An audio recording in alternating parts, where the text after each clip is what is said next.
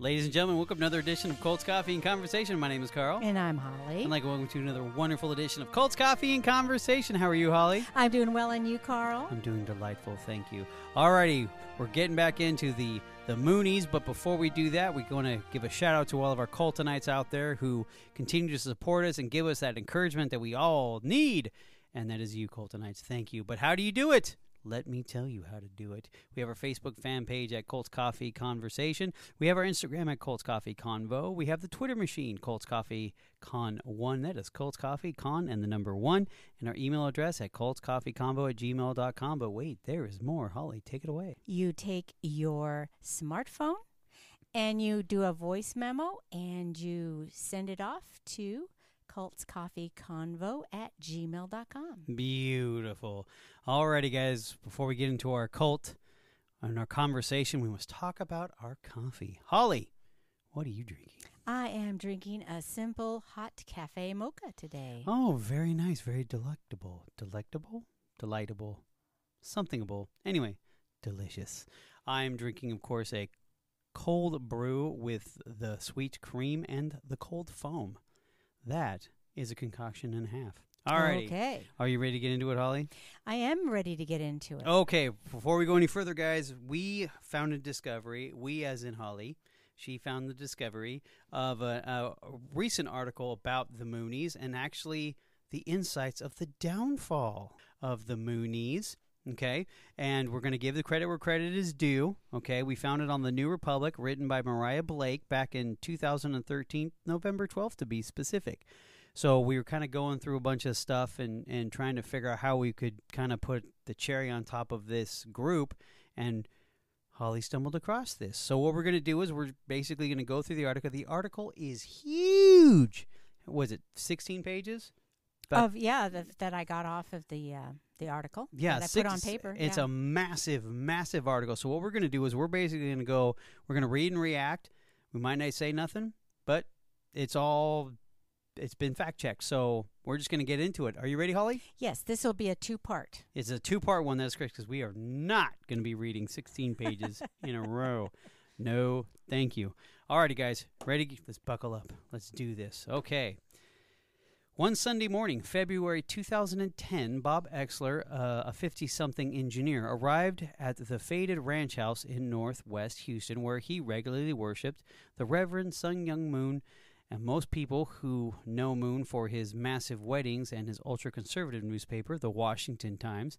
But Exler, who joined the Moon's Unification Church in 1972, had been inspired by Moon's mission to rebuild the traditional family. He told me, and I quote, now when I say me, this is Mariah Blake, and say, and quote, I didn't want to be a part of the McDonald's drive-through society where you go from one partner to another, end quote. Now, for many years, the Sunday service had followed an unchanging routine. Now, Exler and his wife Susan, who were matched by Moon and married in a mass ceremony at Madison Square Garden, which we've covered in a previous podcast, joined fellow disciples in pledging their loyalty to the portrait of Moon, or as they called him, True Father.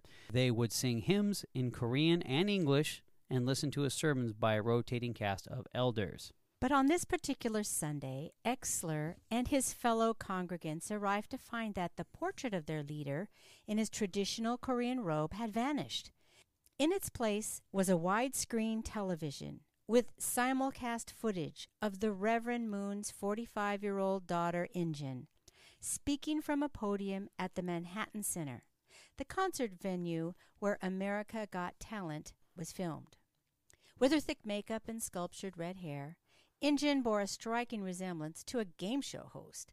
After welcoming the 106 churches all across the country that were tuning in, she pointed out the church's new Liberace piano, a rhinestone-encrusted Baldwin Grand. Glorious. Her love of Liberace, she explained, dated back to a show she had seen in Las Vegas as a child. I must say that he was fabulous, she recalled, in an affected British accent. He used to fly through the air, hoisted on a cable.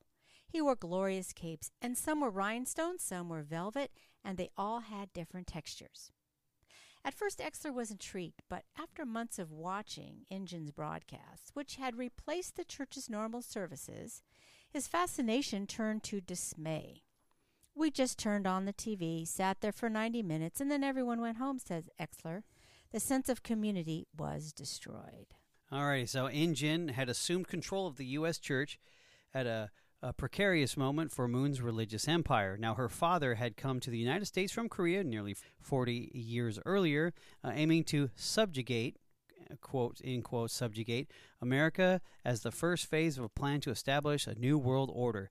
Now, Moon had gone on to amass extraordinary political influence, building a vast network of powerful right-wing organizations and forging alliances with every Republican presidential administration since Ronald Reagan's.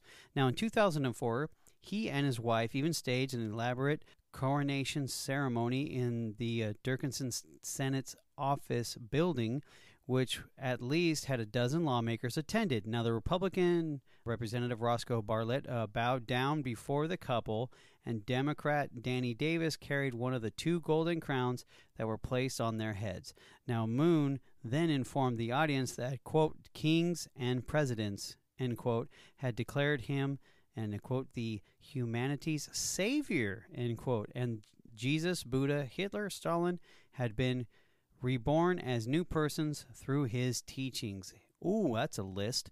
In recent years, Moon plans to remake America and salvage humanity as it runs into trouble. Now, the followers had drifted away. His political influence has been ebbed, and with his 90th birthday approaching, he increasingly looked to his children to serve his life's work. Injin, Moon, his wife's 4th child, seemed suited for the task. She had a modern American upbringing and a master's degree from Harvard. In 2009, she took over the Unification Church of America and introduced a bold modernization program. Her aim, she said, was to transform the church into one that people, especially young people, were dying to join. She renamed the church Love and Life Ministries, shelved the old hymn books, and launched a rock band, an offshoot of which played New York clubs under the moniker Sonic Cult. She also discarded the old Korean-inspired traditions. Bows and chanting gave way to guitar hero parties, open mics, concerts, and ping-pong tournaments. What's more, Injin broke some long-standing taboos. Rather than adhering to the church line on arranged marriage, for example, she encouraged young people to play a role in choosing their own spouses. Her reforms were met with heated resistance. Across the country, Moon's disciples took to the internet to denounce Injin's bling-bling style and her ridiculous accent. One online critic dubbed her ministry the Mushroom Church because all you do is sit passively in the dark and are fed bovine excrement. Ooh, flavorful. Within 2 years, nationwide monthly attendance plunged from roughly 26,000 to less than 7,500, according to the internal church documents. Interesting. Yet Injin persisted, confident that, with time, she would win over the doubters and bring her father's church into the modern era. Now, in early 2012, she gave an upbeat sermon about music, motherhood, and true love, saying, quote, that this is an incredible year, and I feel so many wonderful things are going to unfold, end quote. She also says that this is about you and me, about America, and this is about our future. But after the service was over, Injin disappeared from public view. She stopped delivering the weekly broadcast and even quit showing up to the church's Manhattan headquarters. After several months passed with no sign of her, some parishioners began pressing for information on her whereabouts. Now, they were blocked at every turn. Even the highest circles of the church leadership couldn't or wouldn't say what had happened to Injin Moon. Now, before long, it became clear that the House of Moon was crumbling and Injin had become caught up in its downfall. But her disappearance was only one of a much more complicated saga, one that involved illegitimate children, secret sex rituals, foreign spy agencies, and family of Vice President Joe Biden. Even by Moon's famously eccentric standards, the collapse of his American project would turn out to be spectacular and deeply strange. The central pillar of Moon's theology held that Eve had a dalliance with Satan in the Garden of Eden and then slept with Adam, which is how human beings were burdened with original sin. Eesh. Moon also believed that people, movements, and even entire countries embodied these biblical figures. He himself was the perfect Adam, and his mission was to help mankind reclaim its original goodness by forging a new world order led by Korea, the Adam nation. America, the Archangel nation, would play a key role in this mission by helping Korea to rout communism, after which it would bow down to the Korean-led regime with Moon as its king and messiah. The nationalistic overtones of Moon's teachings appealed to some influential Koreans, including several English-speaking South Korean army officers. Among them was a savvy young colonel named Bo Hi Pak, whom Moon tapped as his deputy. In 1961, the military ousted South Korea's democratic government, and several Moon acolytes were catapulted into key posts, including inside the Korean Central Intelligence Agency, or KCIA. Bo Hi Pak was dispatched to Washington, D.C., where he served as a liaison between the KCIA and the U.S. intelligence agencies and built political inroads for Moon's organization. Now, while Moon's theology had been geopolitically ambitious, he saw his family as the means for realizing his vision. At the age of 40, he married his cook's daughter, a delicate 17-year-old beauty named Hak Ja Han. Yes, I said that right. 17-year-old. 17-year-old. 40, 17. Moon claimed that their union marked the beginning of the, quote, complete Testament era, which Moon would reverse the fall of man by making his wife pay penance for Eve's sins. Interesting. Go on. For 3 years, he stashed Hak Ja Han in a rented room, kept her in bitter poverty, forbid her from seeing her family. The goal was to rid her of Eve-like defiance and cultivate, quote, absolute obedience, end quote, so that she could bear children free of original sin. By the winter of 1960, the first of these perfect children had arrived. I'm stopping here for just a second. Okay. Are you freaking kidding me? Okay, I read this and I'm like, oh, okay, this is typical cult stuff. Young female, older male, few people qualify. But to lock her, say that's your wife and you lock her up for 3 years and in obviously bitter poverty and in a rented room, that's insane. Well, they isolated her, and she was young, so they were able to manipulate her mind. They wanted her to become the true mother. Oh, poor child. Oh my gosh. It's the 60s, I guess, 1960. Well, anyway. it happens. It was in the 50s, actually. That happened in the 50s because if it was 1960, the first child showed up. Yes. So it was 57, 58, no, 58, 57, 58, somewhere in there. Yes. Holy cow. Alrighty, back to the article. Moon told his followers that he could join his sin-free bloodline by marrying a spouse of his choosing and engaging in a series of rituals. First, the newlyweds would beat each other with a bat, romantic, and then they would perform a 3-day sex ceremony involving prescribed positions in front of Moon's portrait, creepy. After the final sexual interlude in missionary position. I'm sorry, that's cold. In missionary position, the bride would bow down to the groom and a confirmation that they had restored their lost ideal of goodness. Oh my gosh. You can't make this up. I believe this. Anyway, I'm sorry. Go ahead, Holly.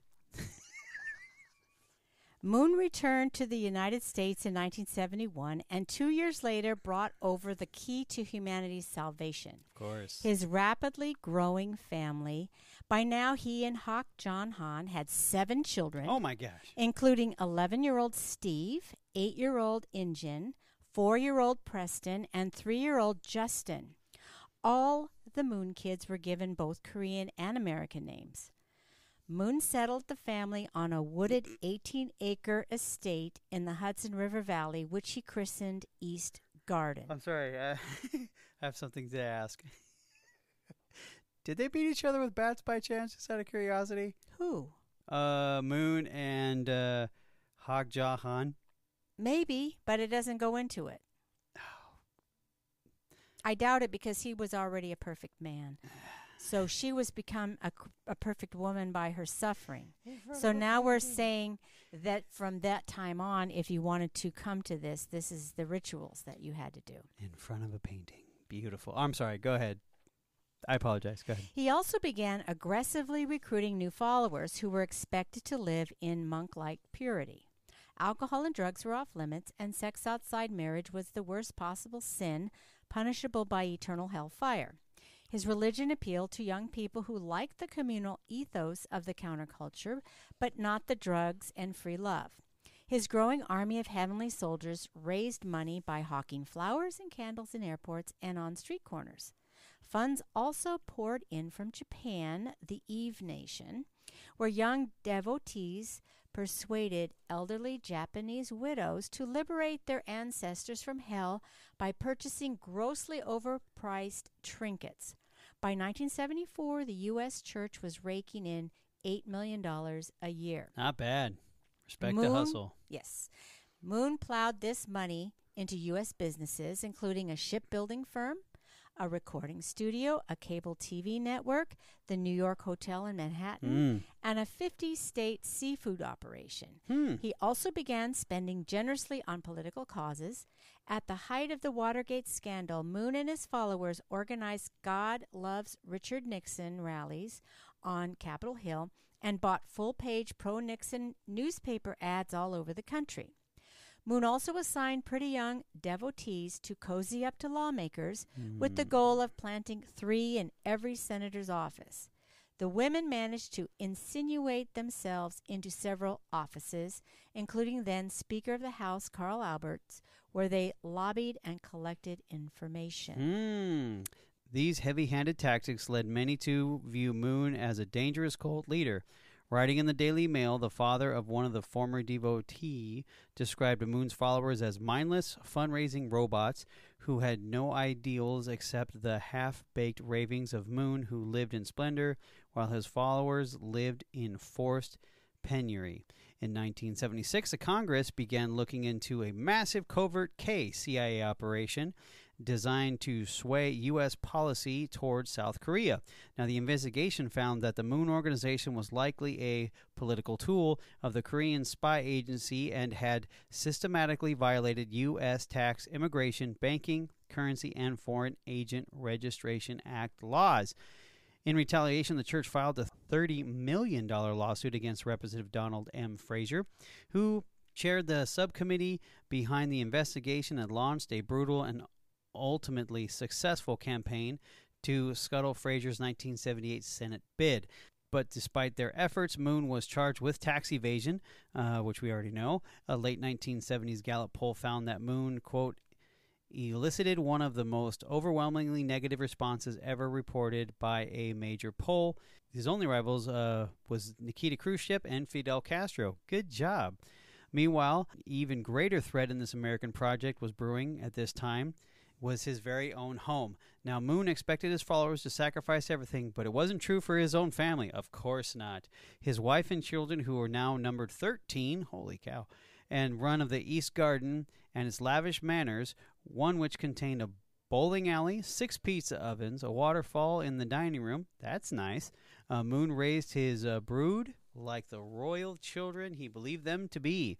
They attended private schools and had tutors imported from Japan, fast cars, purebred horses, even hunting weapons. Now, Mrs. Moon was not deeply involved in their upbringing, according to former church members. He spent much of her time shopping. Tim Porter, an ex-member who grew up near the family compound, calls her the Korean Imelda Marcos. Now, question for all of our younger listeners. Who is Imelda Marcos? She was the wife of Well, no, she was a wife, and then she became the leader of the Philippines. And she had a large shoe collection. But that wasn't her only fault. She had a lot of money that she took from the people of the Philippines. Now, that shoe collection, what was that worth? I don't remember. I think it was $1 million. Maybe. $1 million shoe collection. That's a nice collection. All right, go ahead. Sorry. The task of caring for the Messiah's children fell to his followers, who didn't dare discipline them. The Moon kids were like gods, completely and utterly exempt from the rules, says Donna Orme Collins, a one-time unificationist whose father directed the British Church. Moon's eldest son, Steve, a plain, slender boy, was particularly brazen. In the late 1970s, he was expelled from an elite middle school for shooting students with a BB gun. Moon sent him to live with Bo Hi Pak, but Steve's behavior only deteriorated. He started doing drugs and picking fights, and Pak was unable to rein him in. At one point, according to members of the Moon and Pak families, Pak even resorted to spanking his own son, a sweet, studious boy who went by the American name James Park, when Steve got out of line. Wow, he became a whipping boy. Yes, that is a true whipping boy. Wow. Moon eventually shipped Steve off to South Korea. There, according to a speech later Steve gave, he joined a rock band and started chugging a bottle of whiskey a day. According to several sources close to the family, including Trenner Rapkins, a former church member who grew up near East Garden, when Steve returned home in the early 1980s, he was more volatile than ever. He would start yelling, and mucus and spit would start flying out of his face, Rapkin recalls. Sometimes he would start throwing punches or waving his gun around. Oh, fun. Now, Steve's behavior made a deep impression on In Jin, who had a taste for American culture and crafted the notion that women should be pure and differential. According to the sources close to the family, by the time she was 16, Jin was accompanying Steve on all-night drinking jaunts. She, quote, she basically worshipped him, says one of the members of the inner circle. She was really into partying and rock and roll because he played it. Afraid that American culture was corrupting his children, Moon turned to his religion's catch-all solution, marriage. In 1982, an arranged marriage for Steve to wed a naive 15-year-old Korean girl named Na-Suk Hong. Hong would later recall Mrs. Moon telling her that she had been brought to America to reform Steve. If she failed, she would be failing God. That's plenty of pressure, right? Of course. Yes. The following year, Moon's 17-year-old son, Hang Jin, smashed his Jeep into an icy freeway, and unfortunately he died. This created a theology quandary for Moon, since according to his teaching, only married couples should enter God's kingdom. He solved his dilemma by arranging to have his dead son marry Bo Hi Pak's second eldest daughter, Julia. At the same time, In Jin, who was 18, was to wed Pak's teenage son, James, who had taken the spanking for Steve. Dang. Oh, that's terrible.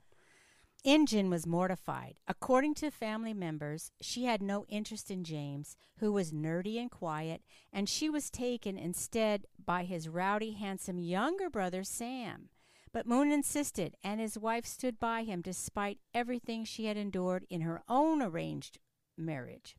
She even agreed to co-officiate the macabre ceremony. First, In Jin and James traded vows. Then Julia trudged down the aisle holding a photo of the dead Huang Jin, after which James gave a groveling speech.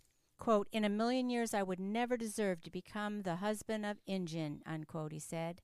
"My mission is to work to deserve it for the rest of my life."